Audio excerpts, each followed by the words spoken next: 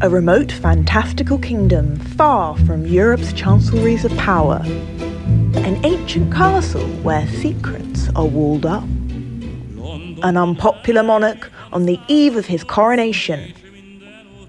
A ruling class of plotters and would-be usurpers. And a gentleman adventurer on holiday. No, not Ruritania in the 19th century, but the United Kingdom in the 21st.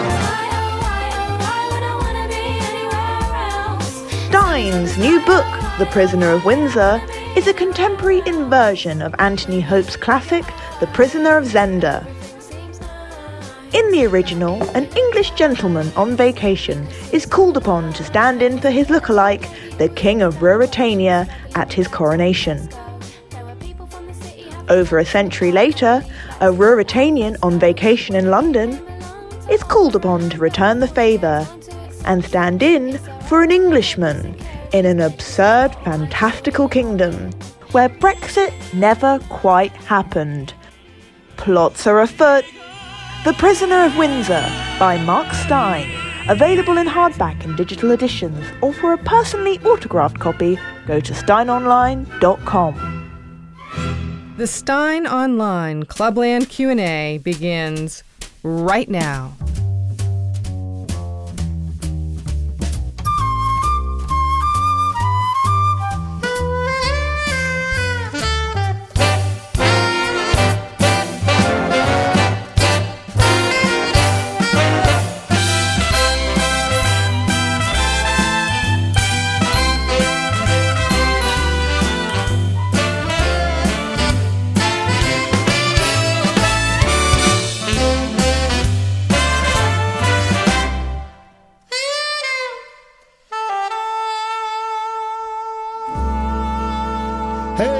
Welcome along, December 20th, 2023, the week before Christmas. It is 3 p.m. North American Eastern Time, 4 p.m. in the beautiful Canadian Maritimes, 4:30 p.m. in fabulous Newfoundland, and beyond the Americas, 8 p.m. in London and Dublin, 9 p.m. in Paris and Berlin, 10 p.m. in Kyiv. Yes! Where Zelensky is furious that all the focus is now on Tel Aviv. I can't do two in a row. 11 p.m. in Aden, because Yemen is apparently the designated quagmire for the Pentagon's next war. 11:30 p.m. in Tehran for all you Newfoundlanders who moved to Iran for the half-hour time zone. 1:45 a.m.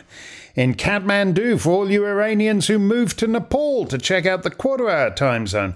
4 a.m. in Singapore and Honkers. Sorry about that. 7 a.m. in Sydney and Melbourne. Still kind of sort of sorry. 9 a.m. in Auckland, a far more convivial hour for the Kippers and Kedgeree. And even deeper into Thursday in His Majesty's dominions across the Pacific, where they probably had Christmas and are on to Boxing Day by now. It's great to be back with you in this season of Advent. I'm in a bit of pain today, but I'm going to try and struggle through the full show. I can't really find a comfortable position to mitigate the pain, so I'm in a rather odd position that I don't think I've been in since I did an impression of Dean Martin duetting with Petula Clark, and I'll say no more than that.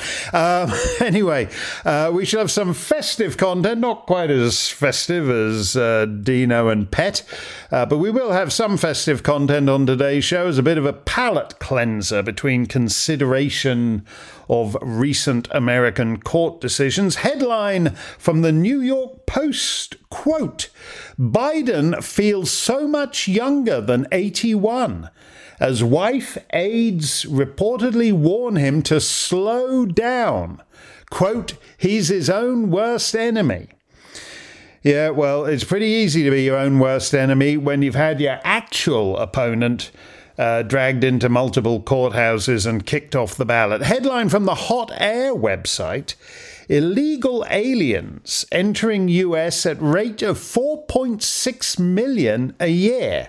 And I come back to that line of Donald J. Trump's when he wondered why America only got immigrants from bleep-hole countries and never from Norway. Because if the entire population of Norway emigrated to the United States, every single one, it would just represent 1 year of the number of illegal aliens that America has taken in just in the last 12 months.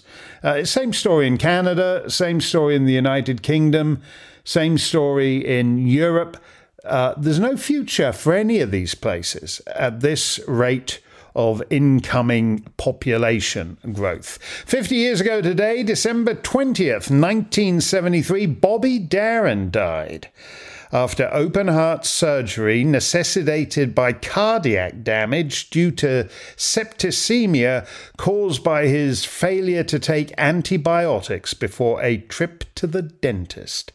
He was 37 years old. We play him a lot on 7A Radio and on Stein's Song of the Week.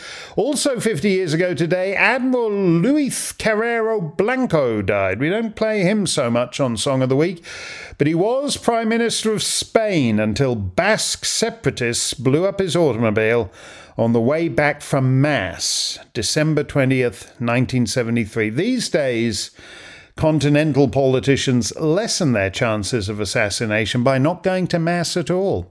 Generalissimo Franco posthumously elevated Admiral Blanco to Captain General of the Spanish Navy and made him a duke. Political assassination in the Western world. But that's all in the past, isn't it? It's the Christmas season at Stein Online. Special programming all through Advent. I hope you're enjoying my serialization of Charles Dickens, A Christmas Carol.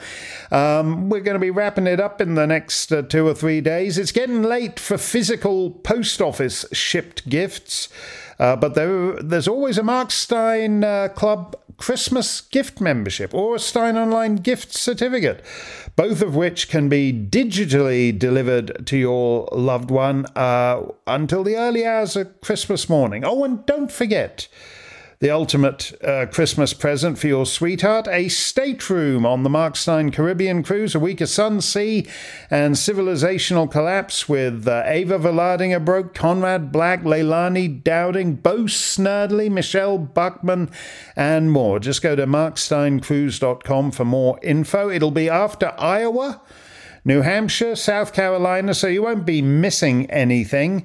And you can just do like everybody else does and get a friend of a friend of a friend of a friend to mail in your ballot, assuming, of course, your candidate is still on the ballot. Okay, let us get to your questions. Chris Davis says, Mark, I hope you are well. The weaponization and misuse of the Constitution continues unabated, I see. The lawfare raining down on Trump is only one pillar of the Democrats' Stop Trump strategy. Are there any lengths, legal or otherwise, that they will not go to in the pursuit of their goal? Have a wonderful Christmas, Mark, and here's to improved health and a prosperous new year in the courts on both sides of the Atlantic. No, I don't think there are any lengths that they won't go to, because this is all this is getting more brazen by the month, so that they kept indicting him for this, that, and the other, and it didn't make any difference to his numbers.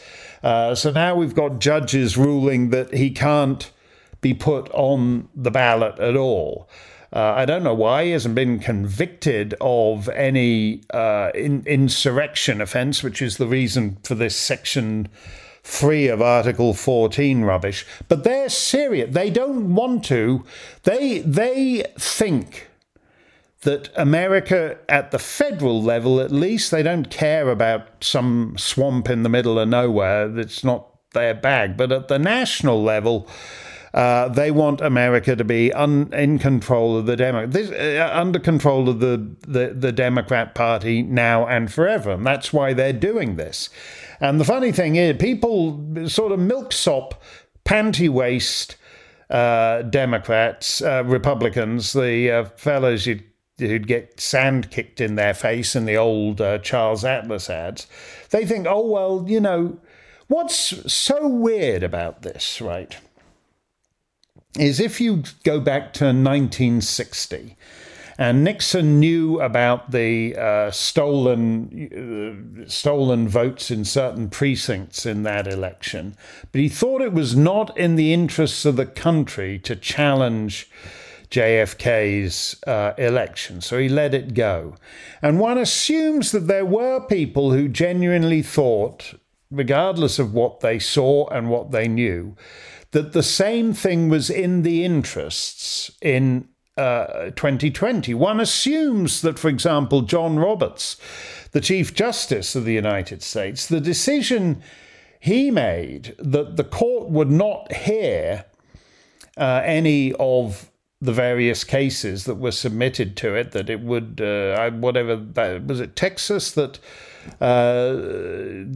argued that Texas's votes had been diminished by the election theft in Pennsylvania, and that therefore it had standing to bring a suit to the Supreme Court. And the Supreme Court said, no, you don't have standing. Presumably he did that because whatever he thought had really gone on, he figured that, okay, we'll let this go. People will accept it as ultimately they accepted the 2000 decision. They got some bumper stickers calling Bush the selected president, blah, blah, blah. But basically they accepted it. And he assumed that they would do the same this time. Well, they didn't, because they want to do it again, and they want to keep doing it.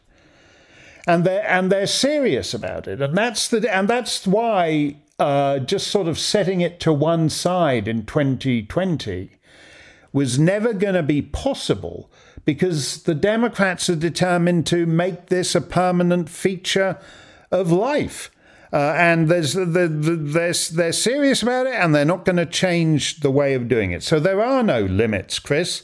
They'd like to get Trump in jail. And I'm sure they'd quite like for something bad to befall him in jail as well. There are no limits to what they are prepared to do here. Scott Schertzer writes from Miami Beach, Dear Mark, with this Colorado Supreme Court decision to remove Trump from the ballot, the Our Democracy crowd continues on their path to destroy democracy. While I understand that the left is all about power and will manipulate language and the Constitution to achieve their aims, I'm at a loss as to why so many on the right still don't take this situation seriously. There have already been 4 Republican primary debates with barely a mention of the dire straits this country finds itself in. They campaign as though the system is working as it was intended, and they seem blind to the corruption that is taking place all around them. The average Joe can see what is happening, and Trump's poll numbers bear that out.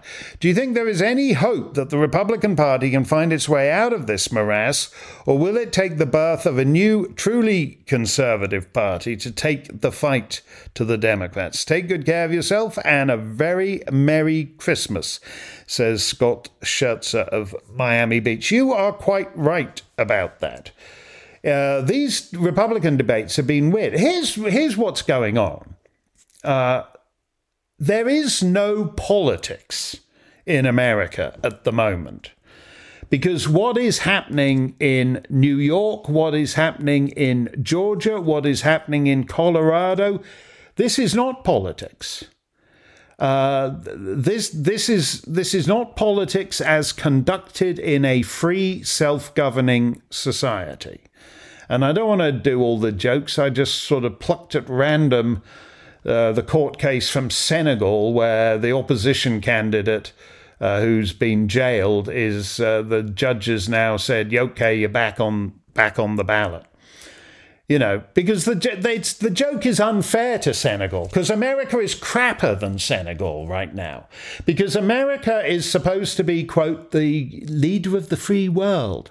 So when America goes down the toilet, and no disrespect to our Senegalese friends, but that's actually a bigger deal than some ramshackle French ex-colony in West Africa going down the toilet. So there is no politics in America at the moment. This is not politics. This is effectively a power grab, a coup designed to make the one-party state permanent. And there's something pathetic to see these guys. Initially the issue was Trump. Oh, Trump will hurt himself not taking part in the debates. People want to see the debates. So they're going to be annoyed that Trump isn't there, and then his numbers will crater. No, because the debates are stupid. The debates are rigged. The debates are not about questions of concern to Republican voters. They're all about, what do we need to do for comprehensive immigration reform and legalizing the dreamers? When Republican voters want to know, what are you going to do so that we don't have another 4.6 million illegal immigrants walking into America in the next 12 months like we did in the last 12 months? But you don't ever get any debates like that. And Trump's absence has exposed the fact that these are not real debates debating the issues of concern to the American people. The Univision one, or whatever it was, with the Hispanic chickie asking all the Dreamers questions, was particularly bad, and I make an exception for Megyn Kelly's questions in whatever that one was. But I don't watch these things. I see a clip or two on YouTube, but what they're doing wrong is they're pretending that it's politics as usual, whereas the Democrats have crushed politics. And they've said, we're killing politics, we're putting the opposition candidate in jail, and then the pygmies, who are at, 2%, 3%, 4%, you can have some pseudo dinner theatre debate to give the impression that politics as usual is still going on. So when you participate in that charade, or charade, charade's the British one, charade's American, I can't remember now. But anyway, it doesn't matter whether it's a charade or a charade, that's all you're allowed. And I don't think they should, after this court decision, these guys need to get real. Vivek Ramaswamy, who... people don't like him. I like what he did with Nikki Haley. As you know, I had dinner with him and Tucker, I think it was last year. And I'd never heard of him till I met him. And he's an immensely compelling figure. And it's interesting to me that he was first out of the gate after this court decision to say, well, if Donald Trump is not on the ballot, then I'm not going to be on the ballot either. Right?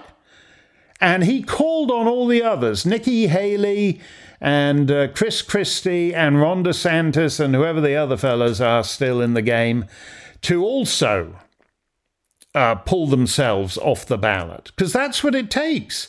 You've got to be first principles on this. You've got to say, we're not going to let 4 hack judges, and, in my experience, American judges are some of the worst in the world.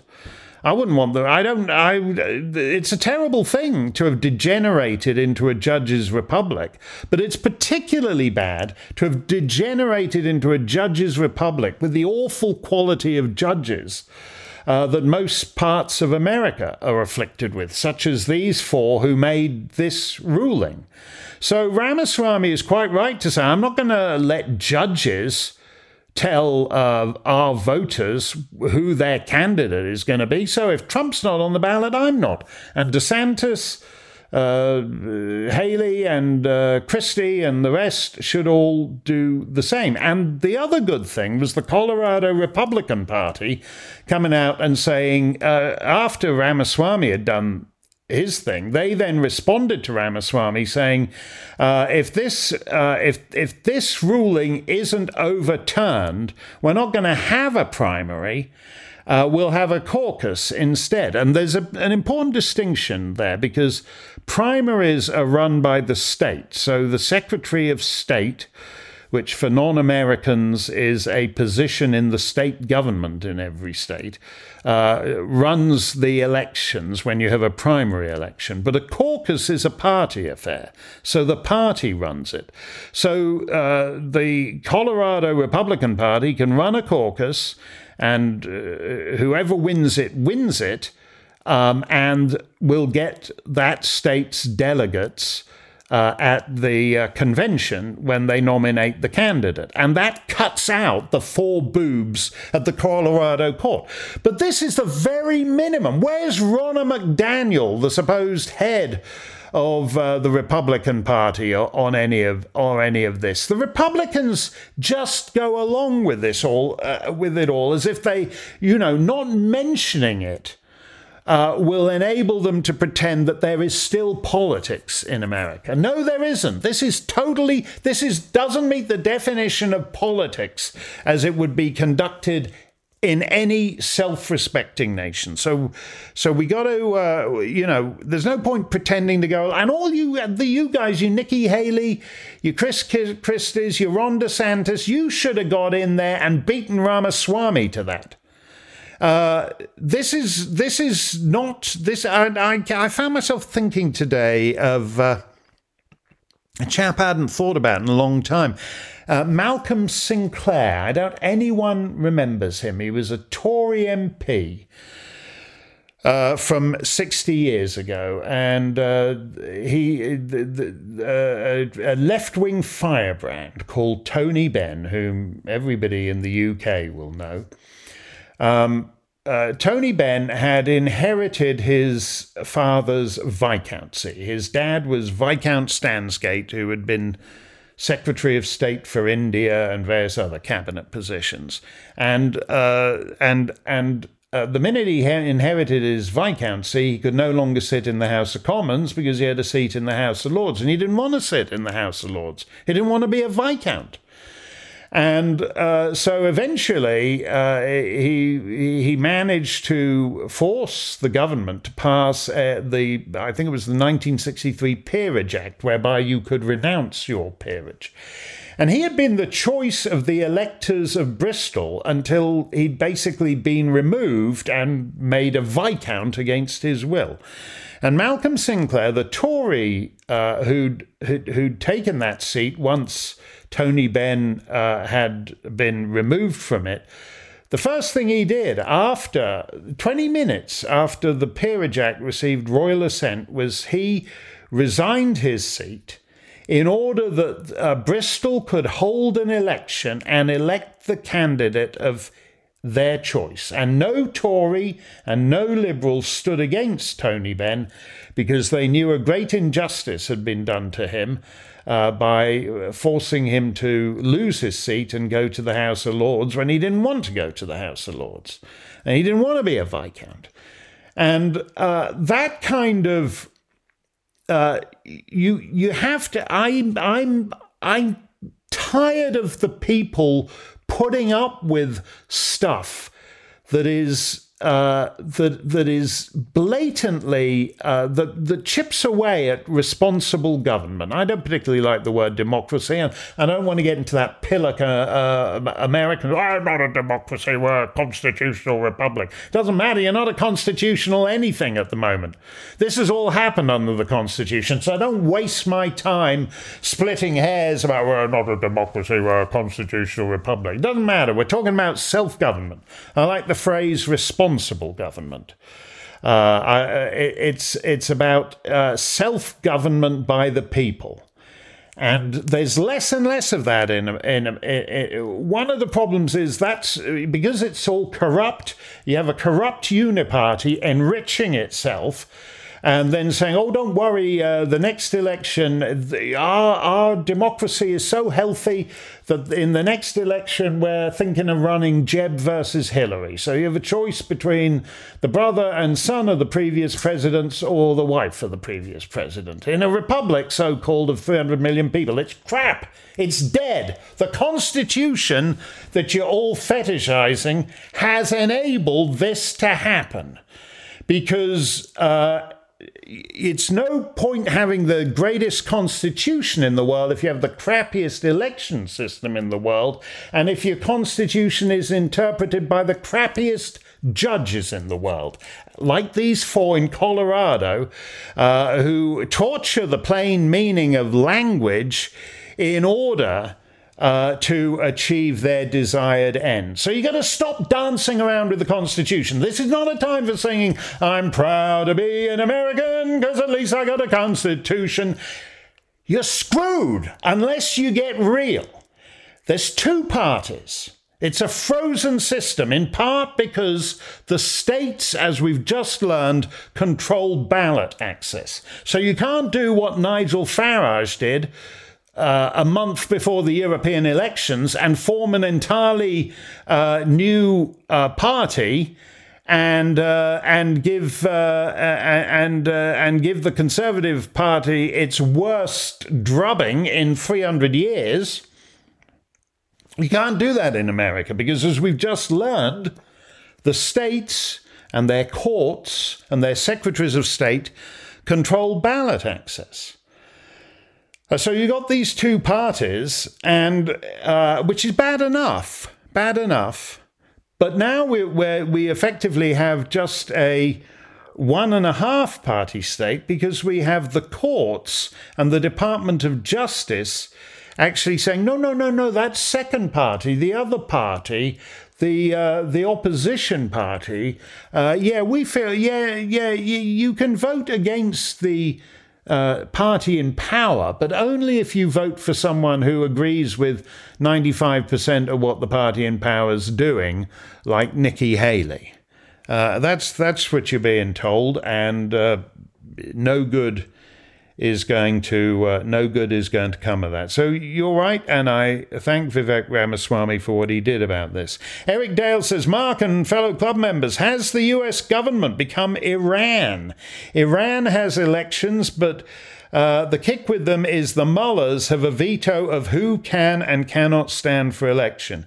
Is the Colorado state judiciary the front line in the, shall we say, Iranianization of American government, or has the frog been slowly coming to the boil and we are just now noticing the steam? I think that's overthinking it, Eric. Because I think that's a bit unfair to Iran. Iran thinks America is the great Satan and would dearly like to destroy America. But I do think that the particular conditions of American decline are generated within this society. So I don't think we have the luxury of being able to pin the blame on the model from some. I don't think. That's why, as I said months ago, maybe even years ago now, I didn't like all the Banana Republic stuff, because the thing is, some Banana Republic is some basket case of no consequence to the world. There's something very weird when you're the supposed unipower, the only hyperpower, the hyperpuissance, as the French used to say.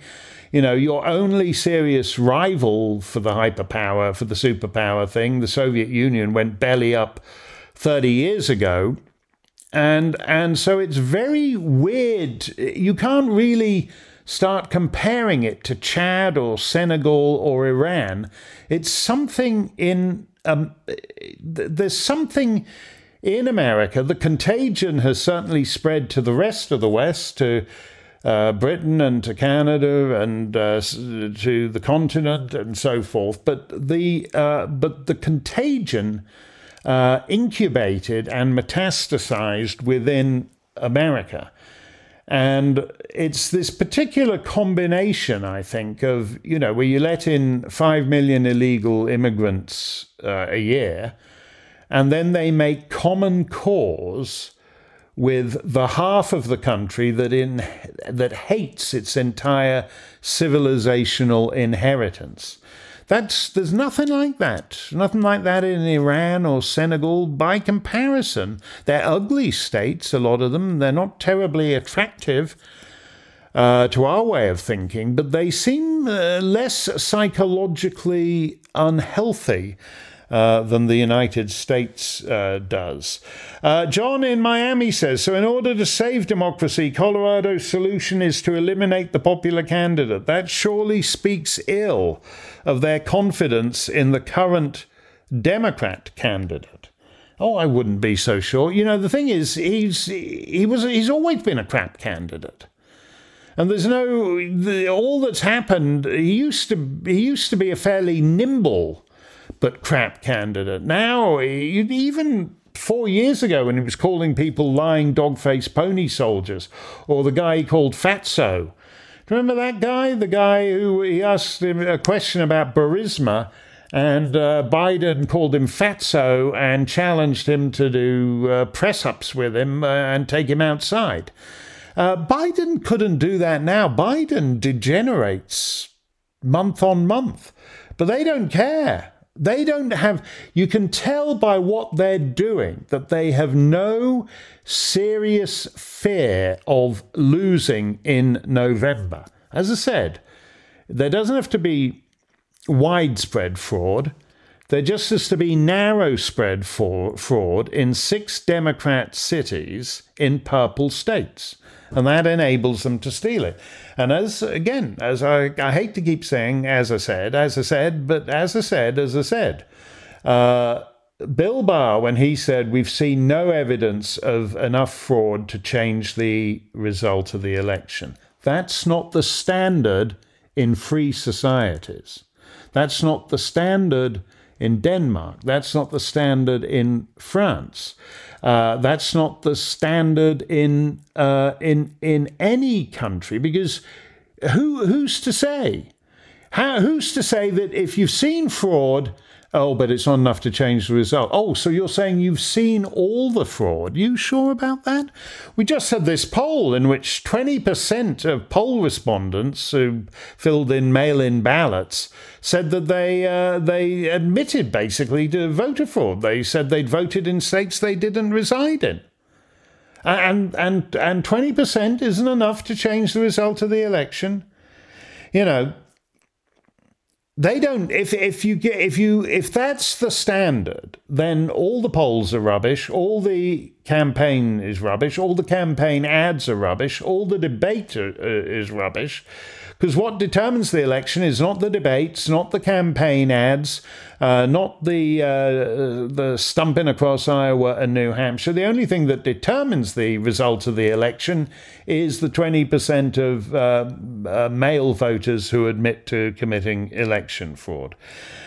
John in Miami continues, all the rhetoric around January the 6th was about how it was an insurrection that undermined faith in the electoral process. We weren't supposed to notice the various other cheat schemes like ballot harvesting and last-minute rule changes on voter verification. Looks to me they're working earlier this time to shape the election in their favor, all to make sure no outsider has a chance to displace the current corruption process. Bingo! No meaningful course correction is to be permitted. That's basically what they're telling you. You can have that, you know, so that's great. You can have Biden. You can have, assuming Biden makes it, if it's not Biden, it'll be Kamala Harris. So you'll have a choice between Kamala and Nikki Haley. And that's their idea, or that's all the choice you need. That's all the choice you need. Let us pause for a seasonal interlude.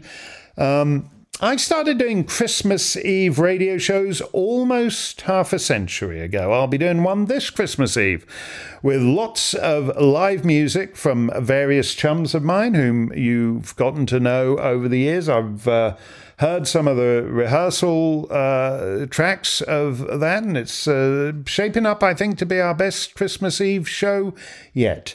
So I hope you'll listen to that. But back when I started, it wasn't with live music. In my first few years, I just played gramophone records.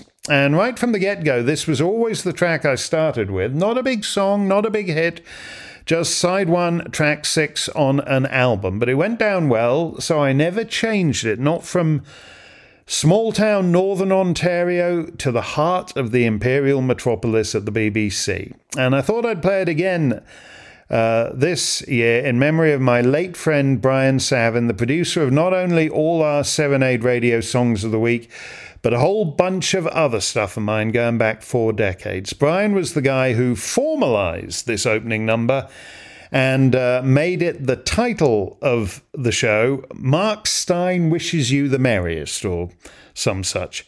Here is Fred Waring's crackerjack band, the Pennsylvanians, with boy vocalists Bing Crosby and Frank Sinatra. We wish you the merriest, the merriest, the merriest, the merriest. Yeah. We wish you the merriest, the merriest, the merriest, yes, the merriest. We wish you the merriest, the merriest, the merriest, you'll cheer. We wish you the happiest, the happiest, the happiest, yes, the happiest. We wish you the happiest, the happiest, the happiest New Year. May your tree be filled with happiness, happiness and friendliness for all.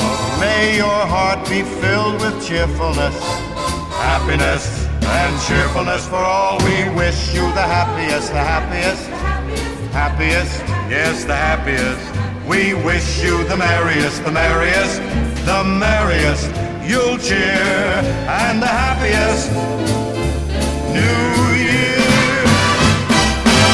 We wish you the merriest, the merriest, the merriest, oh yes, the merriest. We wish you the merriest, the merriest, the merriest, you'll cheer. We wish you the happiest, the happiest, the happiest, yes, the happiest. We wish you the happiest, the happiest, the happiest New Year. May your tree be filled with happiness, happiness and friendliness for all. May your heart be filled with cheerfulness, with happiness and cheerfulness and friendliness for all. We wish you the happiest, the happiest, the happiest, yes, the happiest. We wish you the merriest, the merriest, the merriest, you'll cheer, and the happiest, I say the friendliest, and the cheeriest, we need the merriest New Year.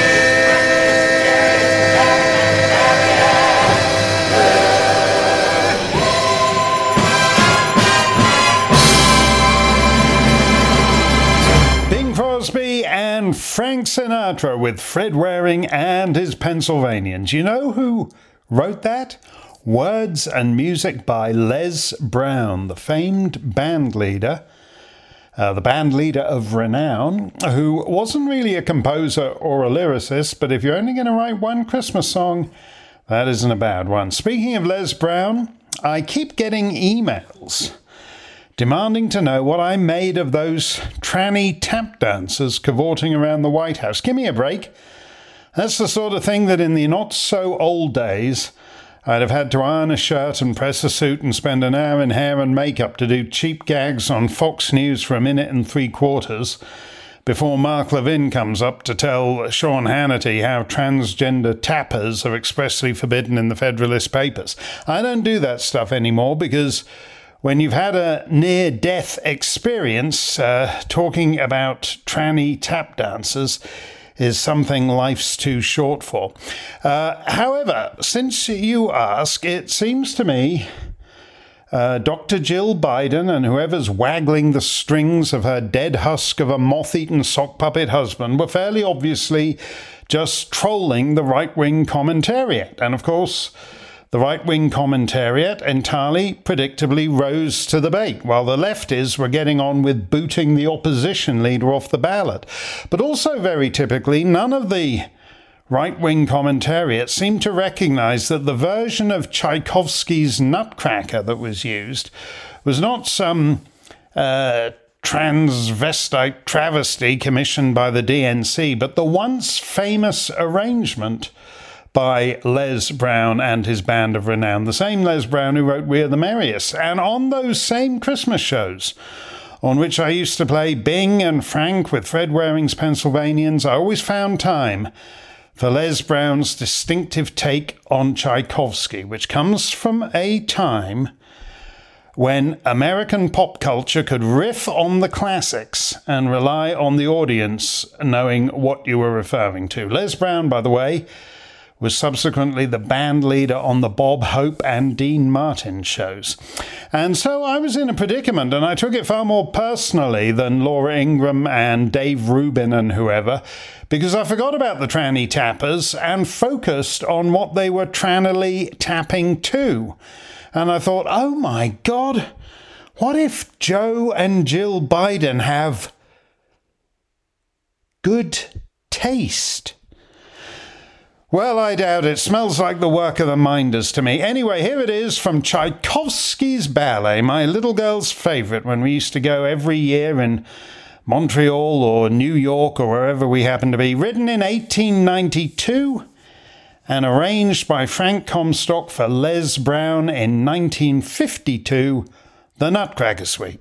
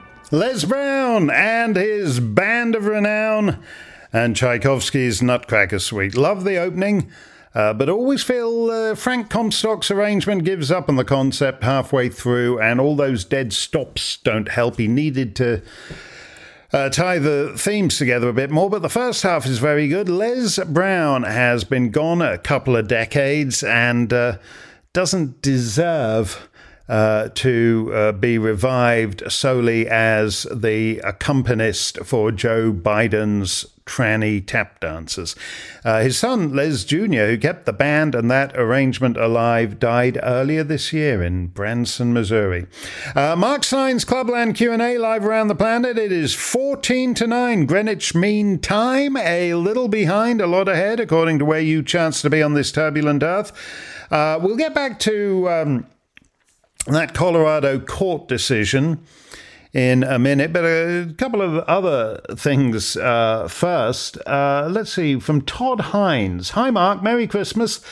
Thrilled that my Liberty Stick number 101 finally arrived this week. It is these are our Stein Online Liberty Sticks, which we're using to counter the Michael E. Mann climate change hockey stick. As you know, the trial begins January 16th in Washington, D.C., the day after Martin Luther King Day, and it's going to go on for 3 to 5 weeks, it's estimated, and that's a bloody expensive stay in one of the world's most miserable cities. If you think I want to spend 5 weeks in a Washington hotel, I certainly don't.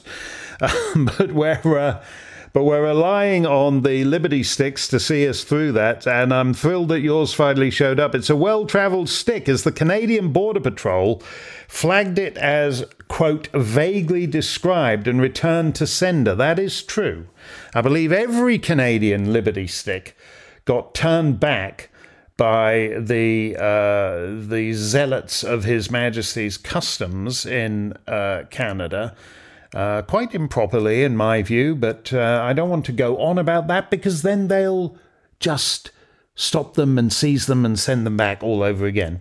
Nonetheless, it's a wonderful addition to my bookcase, and as always, I'm happy to support, says Todd Hines. My question, Manitoba's newly minted Premier, Wab Kinew, has written a letter to Prime Minister Trudeau offering the province as a place of refuge to people fleeing the Gaza conflict. Might the people of Manitoba have been consulted before the offer was made? Won't the Gazans just love Portage and Main in January? On a note of diversity, I did notice a dearth of Gazan cuisine last time I was in Winnipeg. I think that's win-win for everybody. This guy clearly feels that what Manitoba has is a huge lack of Gazans. It's true he didn't consult the people of Manitoba. I think that's an improvement, actually. It's true he didn't consult the people of Manitoba, but any more than the people of France were consulted before sufficient incomers were admitted. That 40% of preschoolers, as we talked about earlier in the week, those under 4 and under, 40% of them now have a migrant background, overwhelmingly from Africa in origin. So the French people weren't consulted about that. The people of the United Kingdom weren't consulted about the 1.2 million admitted by Rishi Sunak's evil, lying government. The people of the United States weren't consulted about the 5 million illegal immigrants admitted under the last... That's not how it works. That's not how it works. The ruling class of the West has decided to do this to you because it's basically in a domestic abuse, as Neil Oliver said, a domestic abuse relationship with its own citizenry. But it works for Israel too. I'm on record. I've said I thought the great population displacements after the Second World War in Europe and in the Indian subcontinent, they should have done that in the Middle East too. Instead, we had one-way population displacement. The ancient Jewish populations of Baghdad and of Tangiers and of everywhere else. They were all expelled and wound up in Israel. And I think it would have made sense to have the same displacement with the Arab populations of what had been the Palestine Mandate. And Israel is in a tough situation here. You know, I'm generally a believer in the George Orwell line on these things, that when someone drops a bomb on your grandmother, you have to drop a bomb on both their grandmothers. It's not nice, but it's what has to be done. Unless you want to see those images after October the 7th of the naked women with blood between their legs because of the violence of the rape, the gang rape to which they'd been subjected, not to mention the footage of the dead, the burned children and all the rest of it. Unless you want that to become, maybe not an annual event, but a biannual event, you have to respond ruthlessly enough that it never happens again. And I think, I think in this, if I were not even Netanyahu particularly, but anyone sitting in Israel and looking at the reaction you get from Western governments, particularly Justin Trudeau, and you get from the BBC, you think, okay, so if this guy in Manitoba wants a bunch of Gazans, yeah, let's give him he can have the entire population of Gaza. We'll pay the shipping costs. Because Manitoba's a bloody sight bigger than Gaza. And they'll have plenty of room to, do what they want to do there. And they'll have a fantastic time in Manitoba. As long as they don't go to Winnipeg and wind up in one of the gay bars, they'll fit in perfectly well.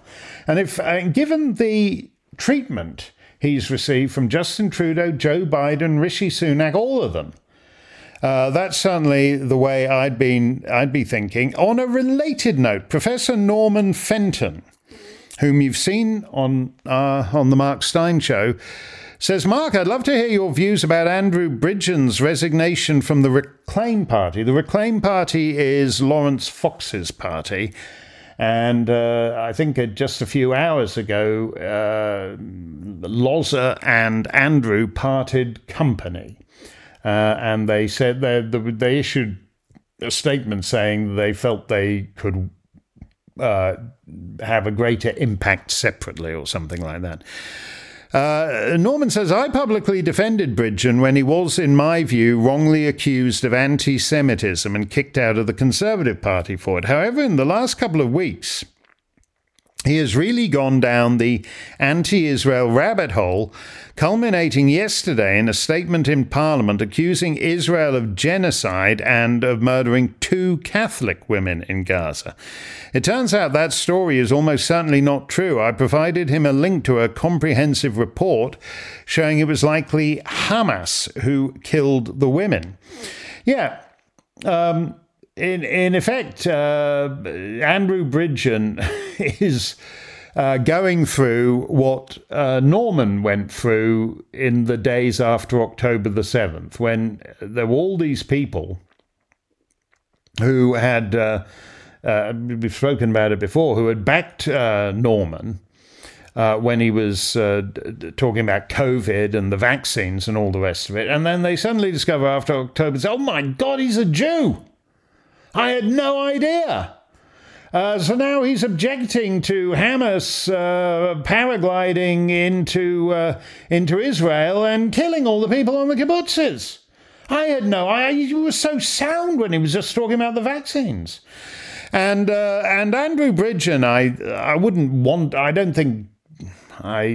Andrew Bridgen has been on the Mark Steyn show, and I certainly wouldn't like to think that he's in favour of those Hamas atrocities, but he does seem to have been, as Norman puts it, a little, at the very least, a little naive in just going. The whole thing with coverage of this particular issue is that the Hamas and the Palestinians in general are master manipulators of the Western media, because the Western media check nothing. The big thing recently was the so-called Israeli bombing of the hospital, which turned out not to be an Israeli bombing at all. But that had gone that was peddled by the BBC. The BBC hadn't checked it. They were just going on. Again, a lot of the problem with this is because the guys who are their correspondents on the ground, they don't do this with Israel. They don't have some, hardcore Likudnik Jew doing their Israeli coverage, but for their Gaza coverage, they have some Gazan who's basically, those guys all had special access to the invasion of Israel. They all knew hours in advance, and they were all there getting the film and getting the footage. It's absolutely disgraceful the way the BBC and the Associated Press and Reuters and all these other people basically use semi-operatives of Hamas as their correspondents. But as I said, this is Britain's Jews, I think, are in a particularly awful situation, because I don't think they realize, to put it mildly, I was talking about a couple of weeks ago about an actress that I hadn't seen while I happened to be sitting next to at dinner a while back about this, and I think it's only Simon Sharma, for example, is another one. He's shocked by the anti-Semitism everywhere, but he's supported all the people and policies that have led to the anti-Semitism. And now he's shocked. He was on stage. I urge you not just... There's a clip from that gets played, which is him saying it's pathetic that Nigel Farage and I, from that Monk debate, that Nigel Farage and I are so hung up about all the girls being raped in Europe. It's we seem completely sex obsessed, and it's probably because we don't get enough nookie ourselves, as he said. And I push back on that, and that's what turned the debate, and that's what cost him the debate. But there's another interesting moment there when he's talking about Muslims, and he's saying that his Muslim newsagent in London is an absolutely splendid chap. His Muslim newsagent. So he goes there, passes that guy every morning, before he gets on the tube or whatever. And he gives he gives the guy £1 or whatever newspapers cost now, and the guy gives him his copy of The Guardian, and he says, great, have a great day, and walks on. He doesn't know any Muslims. They're a self-segregating group.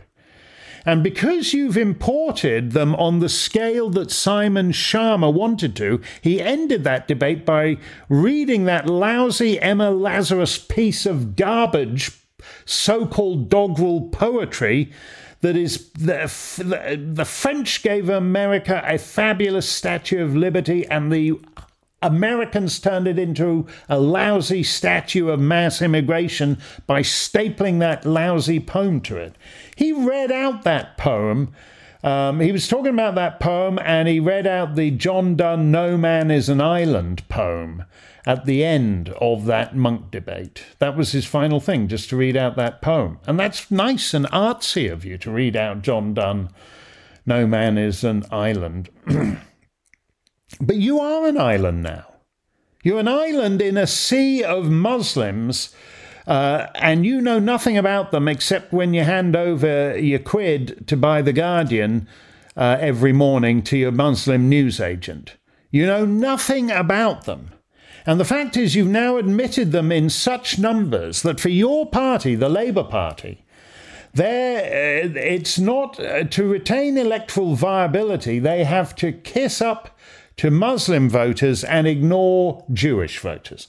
Stephen Fry, another thing. Stephen Fry, he's just done a thing. I think it's going to be the Channel 4 Christmas broadcast. Stephen Fry said, everyone, because I played Jeeves in Jeeves and Wooster, everyone thinks I'm quintessentially English, but in fact I'm a Jew.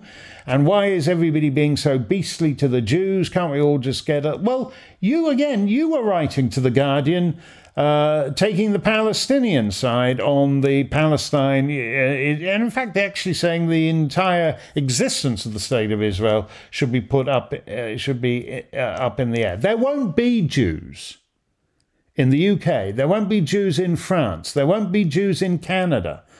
There won't be Jews in New York City because of the policies that the official Jews, the Jewish establishment, has supported.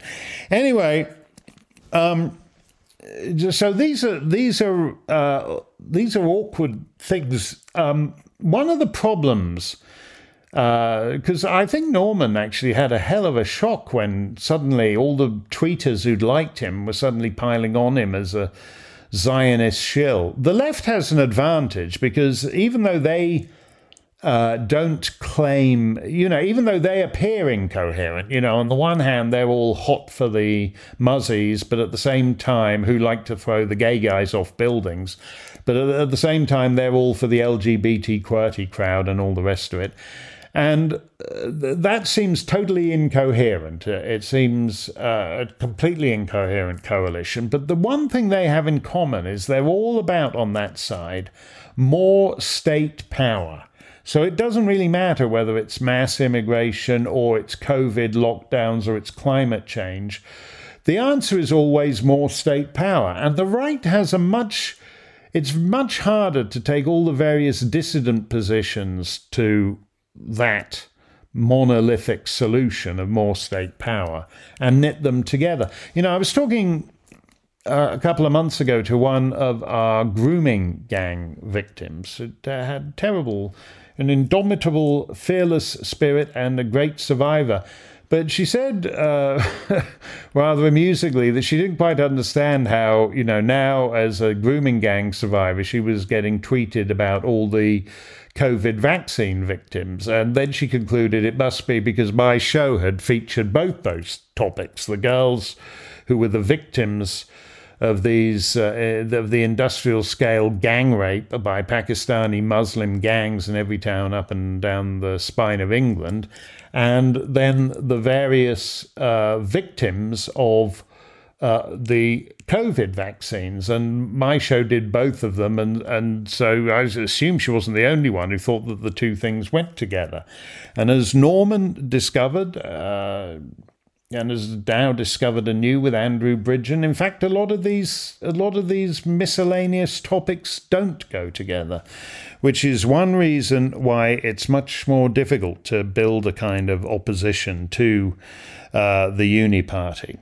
But thank you for that question, Norman. Let's see what else we've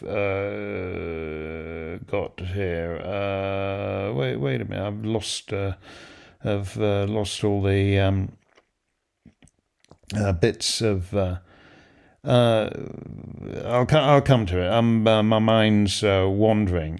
Frank Gallenstein says, "Hi, Mark. A, it wasn't an insurrection. B, it doesn't apply to the president. C, they're not Congress. D, it's stunts like this that will cause an insurrection. What say ye?" I've said, I go back and look at what I said in the 24 hours after the so-called insurrection.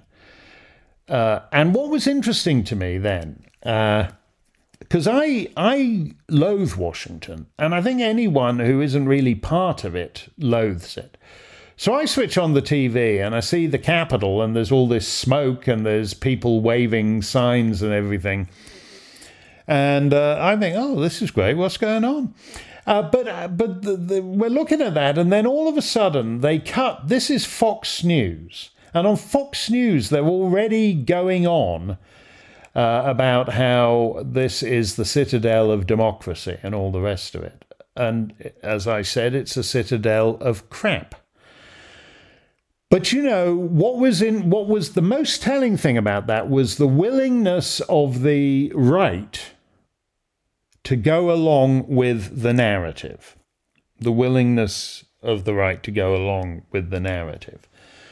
So obviously it wasn't an insurrection. Trump, with this whole thing that Trump incited the insurrection, he was still speaking as they were insurrecting, because there were far more undercover agent provocateur from America's lavishly funded police agencies on the streets there. And the guys at the Capitol had already, he didn't know anything about this. He was still wrapping up his speech. Yeah, I've said everything I have to say. It's right. You know what I can't stand? This is, again, one of the issues where I always quote Lord Moulton about the realm of manners. That a healthy society, there's 5% of things you're obligated to do, whatever it is, you have to do 3 years in the army or whatever it is as it was for most of human history. There's 5% of things, you have to file your tax return, whatever. It's 5% of things you have to do. There's 5% of things you are prohibited from doing, like murdering people, raping people. But that huge bit in the middle, there ought to be 80 to 90% of life that you self-regulate in. And this is one of those occasions where that should, and he was a judge, and he's not regarded as a particularly distinguished judge, but this is a great insight by Lord Moulton. Because America, under all these legalism, the Article 14, Section 3, it doesn't actually mention the Trump's lawyers, who have been very bad, actually, because he can't get good lawyers, because they're scared off, because they know they'll be disbarred or whatever. All this America's degenerated, and in part it's because of this constitutional fetishization. I just put this out there. I know it's not going to be popular, but I think it's true. Into a land of legalisms. There was a survey done however many years ago it was that found that in the course of the average day, the average American breaks about 300 laws, because there are laws now against everything. So everything then becomes legalisms. And something like this actually shouldn't be within the province of legalisms. The expression, what does a judge do? A judge sits. A judge sits over at the district court, the sitting judge at the superior court. That's what a judge does. A judge sits.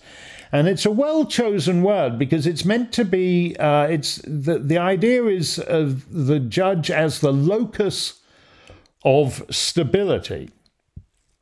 It takes a lot to get the sitting judge to move, because essentially a judge is a model of stability and moderation and prudence. So when you have judges saying, oh, look at this guy, he's been leading in all the polls for the last couple of months, I tell you what, let's remove him from the ballot. That is not a judge who's sitting. That is a judge who's just jerking spasmodically because he has an erroneous idea of what his function in society is. The office of president in self-governing societies is supposed to be like the office of senator or the office of representative. It's supposed to be in the gift of the people. That's why I don't like all this rubbish where after somebody, my own senator from New Hampshire, Bob Smith, he got turfed out. He's no longer a senator, but I think he still has Senator Bob as his email address.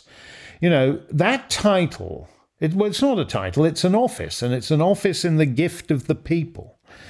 And I don't believe it's for judges judges who intrude on that. Now, where I disagree with Frank Gallenstein, he says it's stunts like this that will cause an insurrection. Yeah, I think they're trying. This is one of these things where the petrol has spilled as you were pumping your car, and someone has come by and tossed a match on the petrol, And that's great. And now the gas tanks have exploded. But I tell you what, why don't we just fan the flames a bit more, and it'll cause those school buses parked over there to burst into flames as well, and maybe the adjoining building. This is what the Democrats are doing.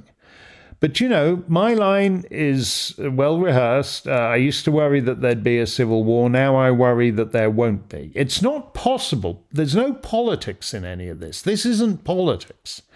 This is where they're teaching half the country to accept permanent dispossession.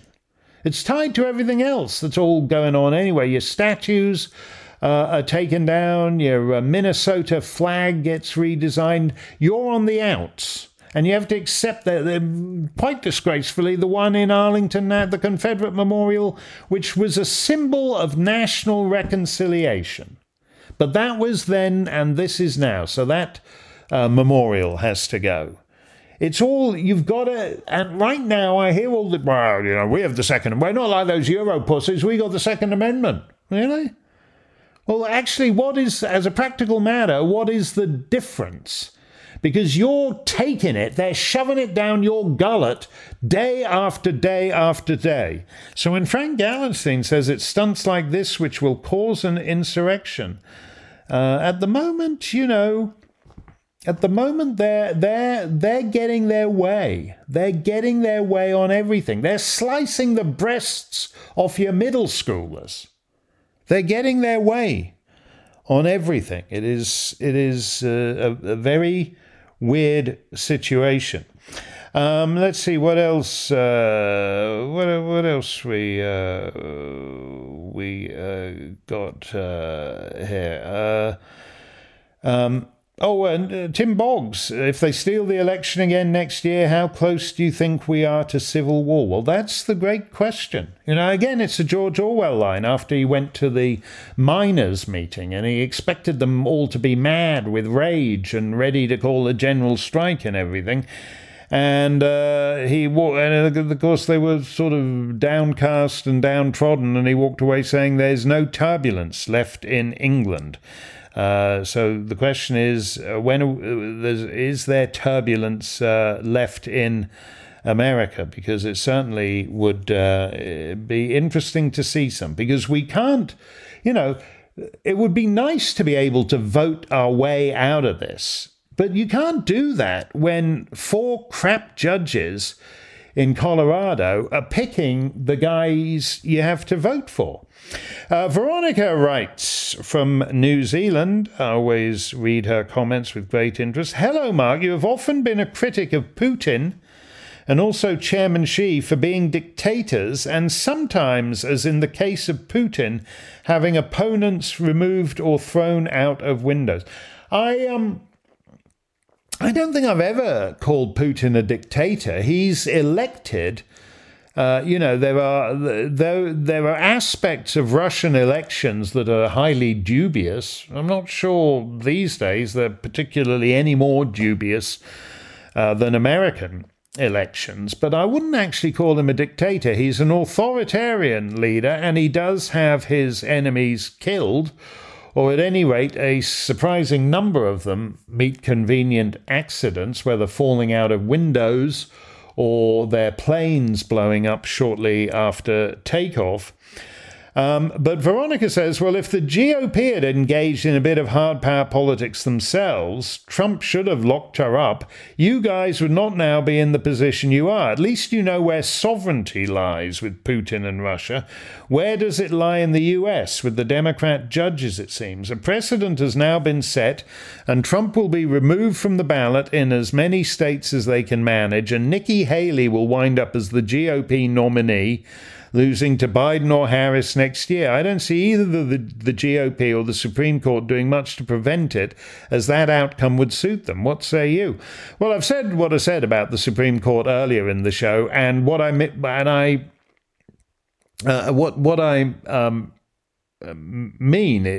that is what I said. That I think if you were to give John Roberts the benefit of the doubt, he was assuming that after what happened in 2020, people would accept it and normal politics would resume. But the Democrats want it too bad. You know, generally speaking, it's not a numbers game, really. I mean, because Islam has become the mediating force in politics in a lot of countries, not because it's 51% of the population, because it may be only 10%, but it's the noisiest 10%.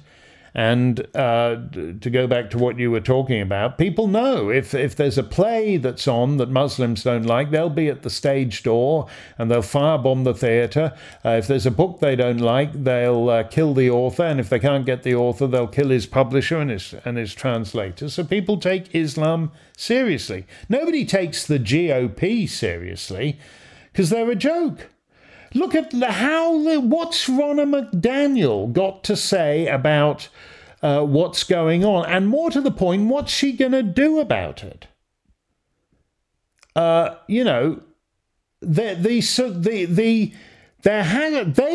Democrats keep raising the stakes, pardon me, and the Republicans keep putting up with it. Now, I don't agree. I don't really want to be ruled by guys who throw their enemies out of windows. Although at this stage, by the way, I don't. We're on the same continuum. There's people whose lives are ruined, who are utterly broke, who will never have any money again. People who wind up in jail, having been forced to confess to crimes they don't commit. We're on the same continuum as the Putin continuum. But I will say this, in that I think Putin and Chairman Xi represent something real. They represent the real great power, public prosecution of their interests. And Biden and the rest of the West don't represent anything real. They just represent this sort of decadent, corrupt, LGBT, QWERTY fantasy of diversity that isn't real and is just an interlude before whatever comes next. And whatever comes next is likely to be ugly, and is quite likely to be as ugly as Putin or whoever you want to name. Thank you for that question. I think it was a question. Maybe it was just a snide crack at me. William says, "Dear Mr. Stein, I have two questions. 2 years ago, I said on this forum that we should pursue political autonomy or independence using the same strategy as the African National Congress and the Indian National Congress." That's Gandhi and co. I'm wondering if you have given any more serious thought to this. Second, will you ever read Flashman? For Tales of Our Time, Flash for Freedom or Flashman and the Angel of the Lord would be perfect for our time. I wouldn't be surprised if Boris Johnson is one of Flashy's bastard descendants. No, he doesn't have the style of Flashman, and he isn't. You're overinflating Bojo there. I'd love to do Flashman. I always enjoyed the company of George MacDonald Fraser on the couple of occasions that I met him. And the problem is those books are in copyright, and procuring the rights would be a little expensive. So it'll have to wait, I think, at least until after this court case is resolved. As to the Indian National Congress, African National Congress thing, we are getting, if the elections are fake, and in America they're now totally fake. So if you can't vote your way out of it, then you have no other option but to go for civil disobedience, whether it's peaceful civil disobedience, which is fine when you're Gandhi up against British civil servants. I don't know whether that would work against the American deep state. I think they'd be happy to kill large numbers of people. Like, for example, if there was to be some kind of insurrection. You know, the guy who put a bullet in Ashley Babbitt, who was no threat to anybody, he's still in the Capitol Police, and he's proud of murdering her. And everybody's, thank you for your service, all that kind of thing. Yeah, I think they would have been happy had there been 50 Ashley Babbitts that day. And if there weren't, they're teaching you the lesson. That's why the American attempt to replicate the Canadian truckers failed. Because everybody knew that, you know, people in their 50s, 60s who had no criminal records, but they happened to, their credit card showed that they were in Washington that day. They've had their lives ruined. So I'm in favour of civil disobedience. Because I think the US government and other Western governments are basically now conspiracies against their people. But I'd be in favour of that, but I'm not sure where it's going to get to anywhere. Anywhere. Here we are. Lee Evans says, thanks very much for the signed copy of The Prisoner of Windsor you sent to my mother for Christmas. She is chuffed to bits. Well, I'm delighted that she's chuffed to bits. The cancellation of right-leaning, Brexit-favouring, illegal immigration criticising politicians continued apace this week, with Trump in Colorado, Peter Bone and Miriam Cates in the UK. Yeah, these are two. Peter Bone, I think, has been recalled by his voters.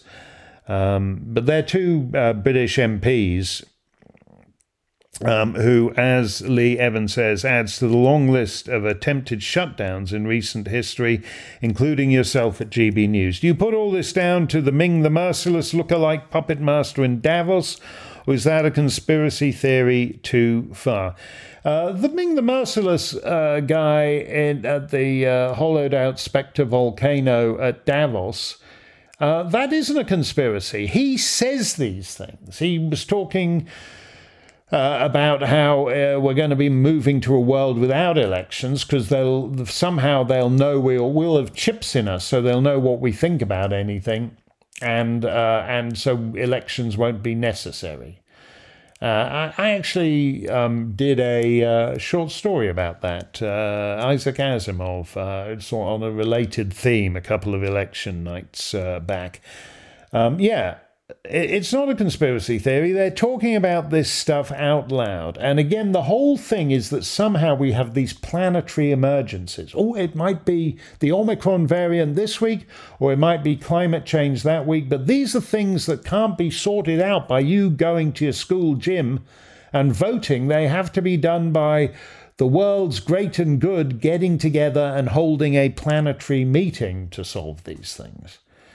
And they don't want anybody who is thinking outside the track they're on. And that includes Trump. That includes the guys who voted for Brexit. That includes Georgia Maloney until they got to her. That includes Geert Wilders. You know, you don't have to be very, and not of all these people that might taste, but you don't have to go very far. And it's a bit like what we were talking about with Norman Fenton. You know, sometimes it's just on one issue, sometimes it's on another issue. But increasingly, unless you fit the uniparty mold, can you think of anything? Nikki Haley, I mean, that was Nikki Haley who wants war on at least 3 continents, right? There's not enough war for her at the moment. You know. Anyway, I'm glad your mum is chuffed to bits by The Prisoner of Windsor, Lee. That is great news, and I thank you very much for it. Christmas at Stein Online, we aired our special with Irving Berlin's daughter about the song White Christmas on Sunday. And several people complained that the show wasn't like the version we aired a couple of years back. Well, no, that's because it was the Serenade radio version of the White Christmas show, and we had to take out a few minutes, which is a shame. And in particular, I love the part of the song You Never Hear, which is Mr. Berlin's lovely introductory verse.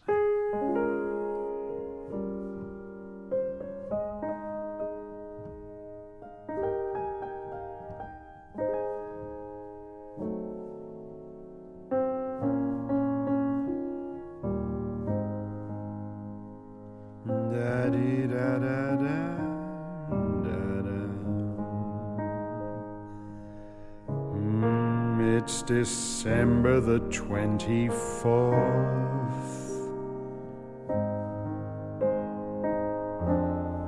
and I'm longing to be up north.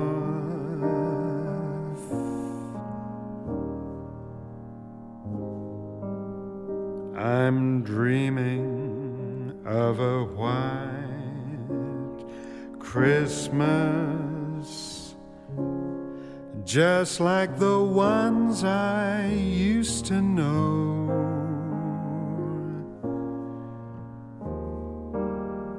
where the treetops glisten and children listen to hear sleigh bells in the snow. I'm dreaming of a white Christmas, with every Christmas card I write. May your days be merry and bright, and may all your Christmases be white.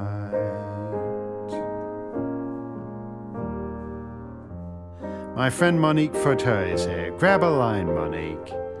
I'm dreaming of a white Christmas, just like the ones I used to know, where the treetops glisten and children listen to hear sleigh bells in the snow. Just hear those sleigh bells in the snow. I'm dreaming of a white Christmas, with every Christmas card I write. May your days be merry and bright,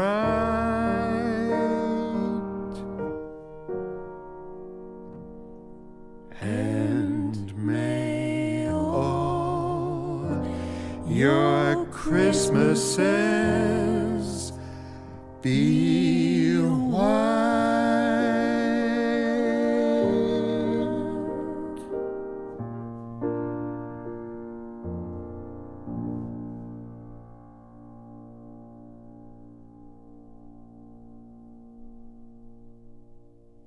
A seasonal song from me to you, yours truly, with Monique Fauteuil on vocals, and at the piano Monique sung with the great Charles Trenet and Quebec's legendary progressive rock band Harmonium. So she's being awfully sporting, going a couple of choruses with me. Notwithstanding America's awful judges, it is still Christmas, which means lots more Christmas content between now and the big day. Yuletide music-wise, we have something special coming up for you on Saturday. And don't forget our annual Christmas Eve broadcast of lessons and carols. Lots of great live music from various members of the Stein Show musical family. Ancient carols in sparkling new versions that you will only hear right here at Stein Online. Also, we'll be wrapping up the final episodes of my serialization of A Christmas Carol, Charles Dickens.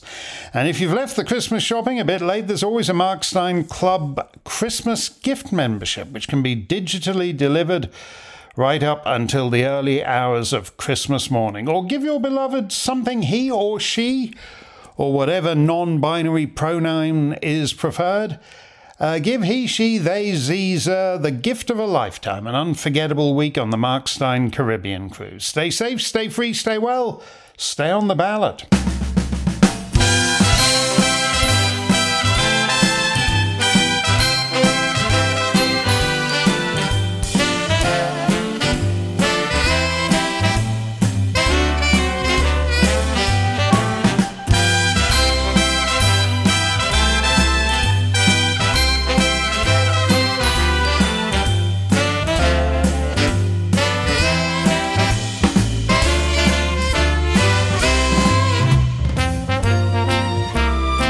Clubland Q&A is a production of Mark Stein Enterprises and Oak Hill Media.